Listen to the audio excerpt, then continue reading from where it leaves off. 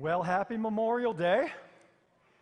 Thank you for your service. If you're in the military, we appreciate your sacrificial service, especially. Speaking of service, we have nearly 150 of you already signed up for Community Service Sunday. That's a big deal. So thank you. Speaking of service still, we need more of you to sign up for Summer Serve. Maybe 10 are signed up. Listen, there are maybe 50 to 75 people who give so much time and energy for 9 months out of the year to serving our kids. And so on Community Service Sunday, you give 4 hours. Can you give 1, 2, maybe 3 hours throughout these summer weeks? Again, about 10 weeks, and then just sign up to do 1 or 2 of those weeks, work with our kids. And you might really enjoy it. You might hate it, but you might enjoy it. And so let's give the people who give the most time and energy to our kids a break so they can sit in our service and do what we're doing right now and just breathe, okay? And so let's give them some relief. And then finally, again, speaking of service, today we say goodbye to Pastor Derek Malone, who's been serving us so well for the last few years. Yeah. He is with his wife, Amy, and son, Jackson, and daughter, Renee, going the way of all dinosaurs, going down south as he retires. And so give him a big hug. You know Derek loves hugs, so give him a hug when you see him. Yeah, he'll appreciate that. I need your help with some cultural proverbs, okay? Help me finish these. Nice guys, finish. Don't get mad, get what? Only the strong. Now compare those proverbs from culture to this command from good old Apostle Paul. He writes to the Philippian church, chapter 4, verse 5. Let your gentleness be evident to all. Gentleness. Come on, Paul. I mean, we don't go to a movie to see the good guy treat the bad guy with gentleness, do we? To walk away from a fight with the bully. No, we go to a movie like that to see the good guy get revenge on the bad guy, to retaliate. Don't get mad, get even. We cheer when Clint Eastwood's character, Dirty Harry, points the gun at the bad guy and says, "Go ahead, make my day." Or, do you feel lucky? Well, do you, punk? And we cheer, yeah! Gentleness. I got to be honest, I didn't want to preach this sermon mostly because gentleness does not come easy for me. It's not naturally in my DNA. I grew up in a hard-working, blue-collar Italian family from the fighting city of Philadelphia. I mean, I grew up watching Rocky and The Godfather, revenge movies, from when I was 8 years old. I was taught at a very early age, never look away from a stare down. If someone looks at your girl for more than 3 seconds, you confront them. If you're walking down a crowded city street and people are coming the other way, you do not budge. You keep your path and get braced for a shoulder bump. If you hold the door open for a guy and he walks by without saying thank you, then you say something like, "You're welcome, jerk." And if someone does something stupid on the highway, you make sure you catch up to them and you give them the gesture. For Christians, it's the "what were you thinking, you imbecile" gesture. Don't get mad. Get even. Never, ever back down from a fight. And if you're in a fight, make sure you get the first punch in. Now, I'm thankful for my heritage. There's a lot of good that has come from my Italian heritage, Philadelphia, but I'll just say this. We do not highly value gentleness in my family. I mean, we could say, "I can't stand you, get out of my face, and I love you," in the same sentence. So gentleness is not a value. It's not a virtue. It's actually a vice, where I come from. It's a weakness, not a strength. And then I became a Christian, and all of my harshness, my lack of gentleness went away overnight. Not at all. No, I've just sanctified my harsh lack of gentleness. Right? So now I'm tempted when I'm in a debate, and I love a good, robust disagreement, an argument. And so now I might be tempted to use my Bible, my theological experience, my knowledge to beat people up, to not be gentle but harsh. Or I might be tempted to put somebody on the prayer chain who's hurt me to get even, behind their back. So Pastor Noel, let's say, keeps talking about how long my sermons are. And so to get even with him, I put him on the prayer chain and say, pray for Pastor Noel. He's acting like a real jerk at home, hypocritical, all that. He smiles a lot, but that's not really who he is, that kind of thing. Our culture is, it seems to me, always looking for a fight. You can't say anything today without someone challenging it. And not a gentle challenge, but a harsh one. I mean, if someone says something that we disagree with, even if it's not attacking us, we can become harsh real fast. Everyone seems to be looking for a fight these days. And here's what's most concerning to me. This Will Smith slapping, Donald Trump tweeting, Bill Maher ranting culture has seeped into the pores of the church. Yeah, we can say that the cultural norm is meanness, harshness, a lack of civility. But I gotta be honest. In my experience, what happens in culture often seeps into the pores of the church, often without detection. And I think, not in this church necessarily, because I'm still too new to know, but a lot of churches, we have taken our cues from culture, not Christ. So he doesn't invite you to a small group. What do? You put them down on Facebook. The preacher says something in her sermon that rubs you the wrong way, and instead of gently confronting her or talking to her about it, you text 10 friends to diminish her leadership. It feels like culture, and sometimes even the church, is a time bomb waiting to happen. And we don't need any more bomb detonators. We've got plenty of those. What we need is for the church to be bomb dismantlers. The Church of Jesus Christ, I'm suggesting, is a bomb squad, or at least we should be. And one of the main tools of the bomb squad is the wire cutter. Cut the right wire, but the wire cutter is the main tool if you're in the bomb squad. And what I want to suggest to you is that in the Church of Jesus Christ, the main tool for the bomb squad, that is the church, is the wire cutter of gentleness. By the way, this is not a bomb. This is an invisible fence for dogs. The main tool for the church, the bomb squad, to walk into harsh situations, time bomb situations, is the wire cutter of gentleness.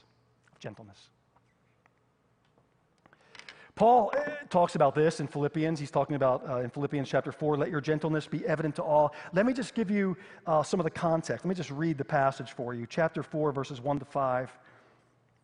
Here's what he writes to the church at Philippi. Therefore, my brothers and sisters, you whom I love and long for, my joy and crown, stand firm in the Lord in this way, dear friends. I plead with Euodia and I plead with Syntyche to be of the same mind in the Lord. Yes, and I ask you, my true companion, help these women, since they have contended at my side in the cause of the gospel, along with Clement and the rest of my co-workers whose names are in the book of life. Rejoice in the Lord always. I will say it again, rejoice. Here it is. Let your gentleness be evident to all. The Lord is near. Now, Paul is writing this letter to the Philippian church while he is stuck in a Roman prison cell. If anybody had a reason to get even, to get mad even, to be harsh, it was Paul. The Roman authorities put him in prison for nothing more than preaching about the love of God in Christ. But there's no bitterness in Paul. There's no get even with Rome. There's no retaliation. There's no go ahead and make my day. It's let your gentleness be evident to all. Now, apparently, there were two women in the church, leaders, Euodia and Syntyche, who had some conflict with each other. Scholars believe that they were teachers, actually, in the church of Philippi, and apparently they had some kind of disagreement. Maybe it was theological. Maybe they were jealous of each other. Maybe some of them wanted more followers, more disciples. I don't know. But there was a public conflict with these two women, and so Paul addresses it in a public way. Basically, he says to them, get over it. Let your gentleness, not your rightness, let your gentleness be evident to all. It's like Paul is saying, more important than your rightness in the church is your witness to the world. And when you're arguing for your way, for justice, for your rightness, you diminish your witness to the outside world, and the Lord is near. And the thing that's going to win over people out there is not your rightness, and certainly not your harshness, but your gentleness. That's not the only place that Paul talks about gentleness. He actually lists gentleness in the fruit of the Spirit.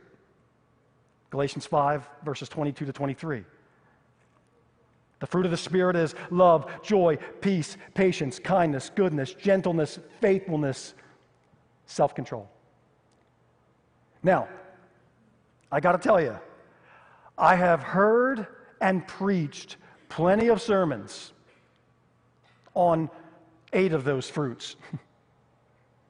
And I have not preached once, and I've not heard a sermon once on the fruit of gentleness.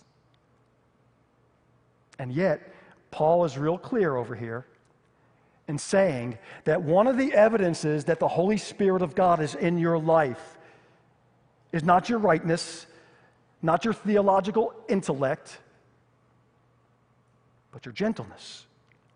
The more intertwined our lives come into contact with Jesus Christ, the more gentle we will be.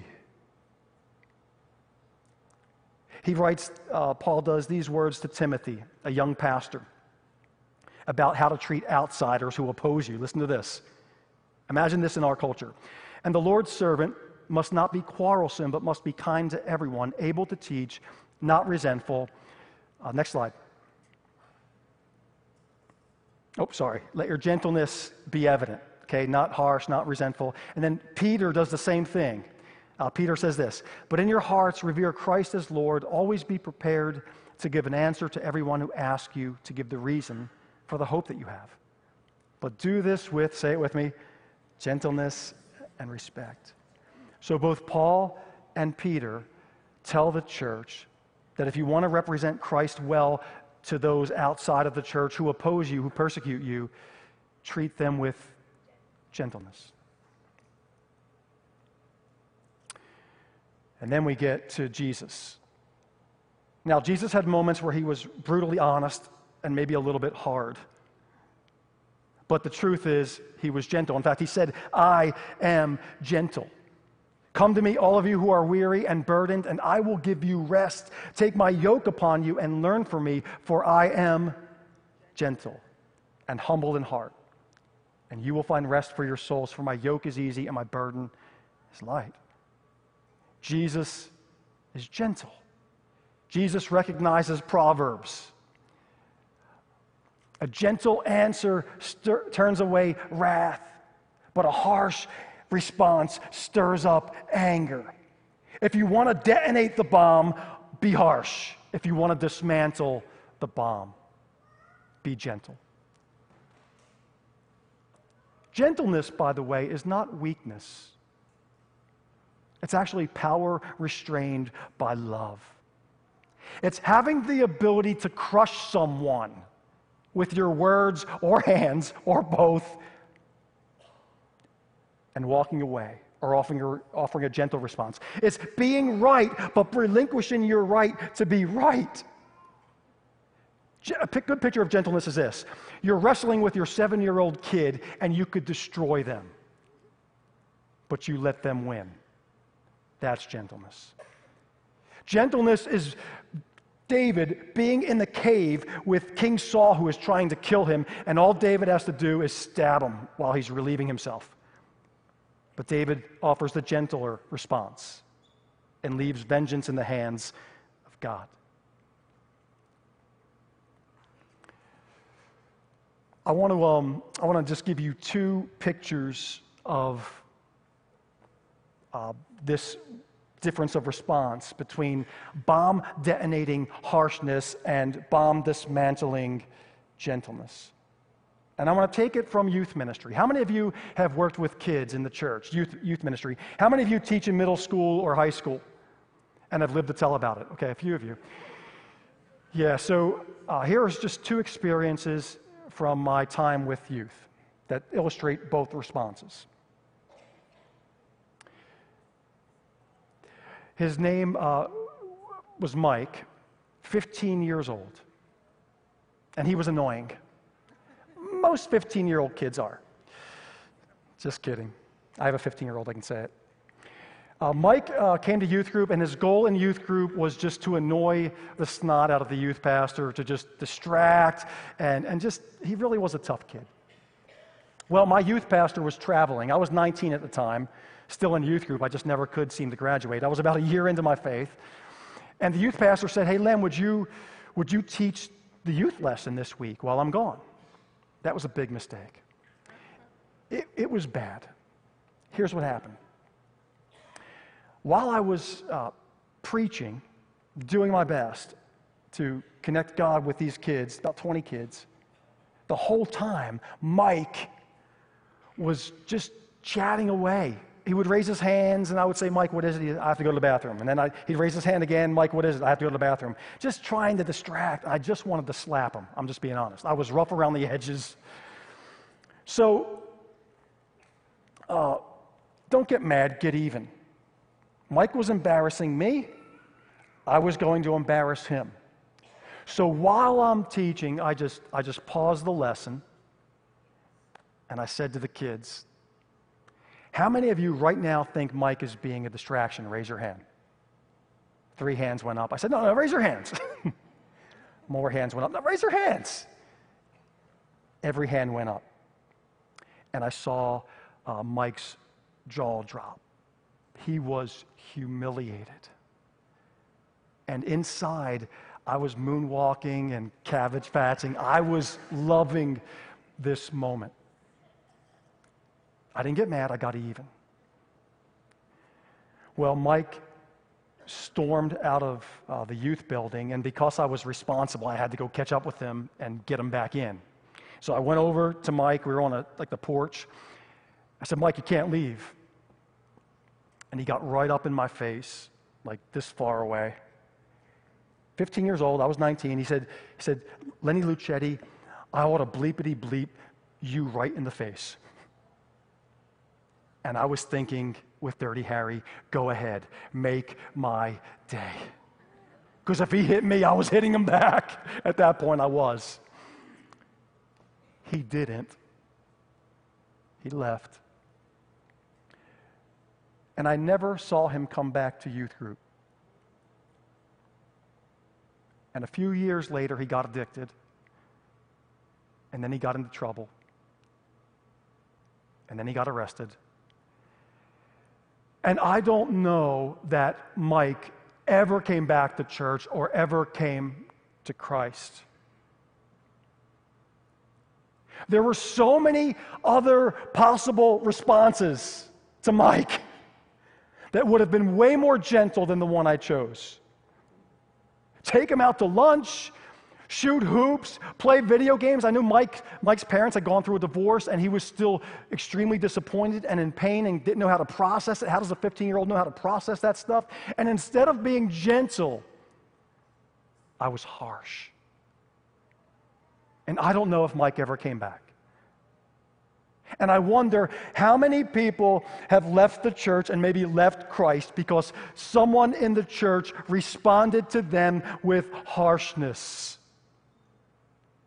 instead of gentleness. Well, fast forward 5 years. I'm 24.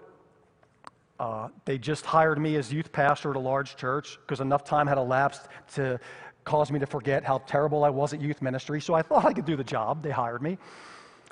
And there was in that other youth group a Mike. There's a Mike in every youth group, except his name was John.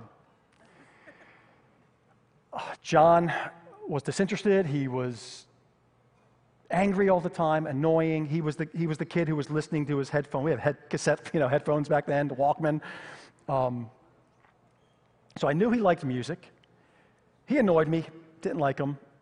But I was 5 years into my Christian walk and into my ministry. I was a little more mature, just a little bit. And so I wanted to bond with John over music because he loved music. He listened to like Rage Against the Machine and Marilyn Manson, if you can remember those bands from the 90s, yeah. So one day I decided I would give John my favorite mix cassette, the one I worked out with, with all my Christian favorites from like Supertones and MXPX and Switchfoot and Skillet, and you have no idea who I'm talking about. Anyway, it was good workout music.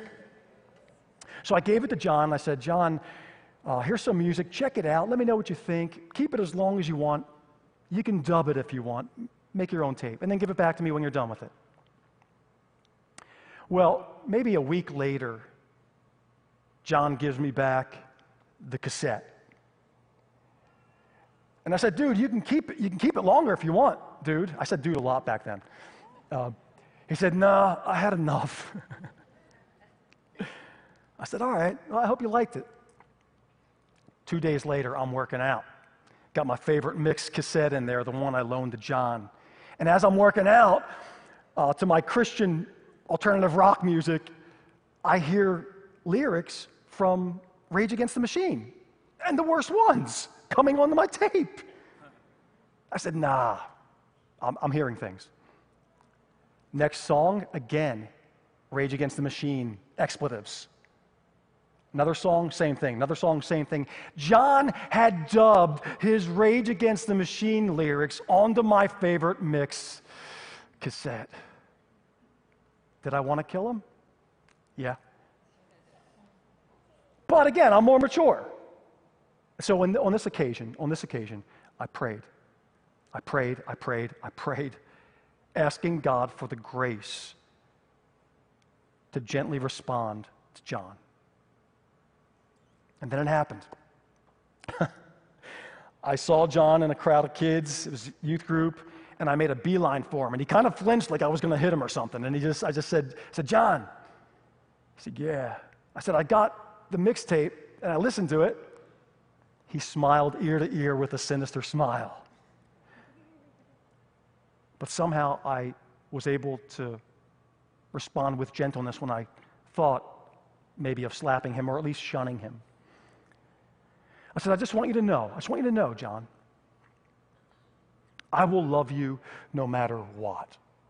Nothing you do will change that. And I hugged him.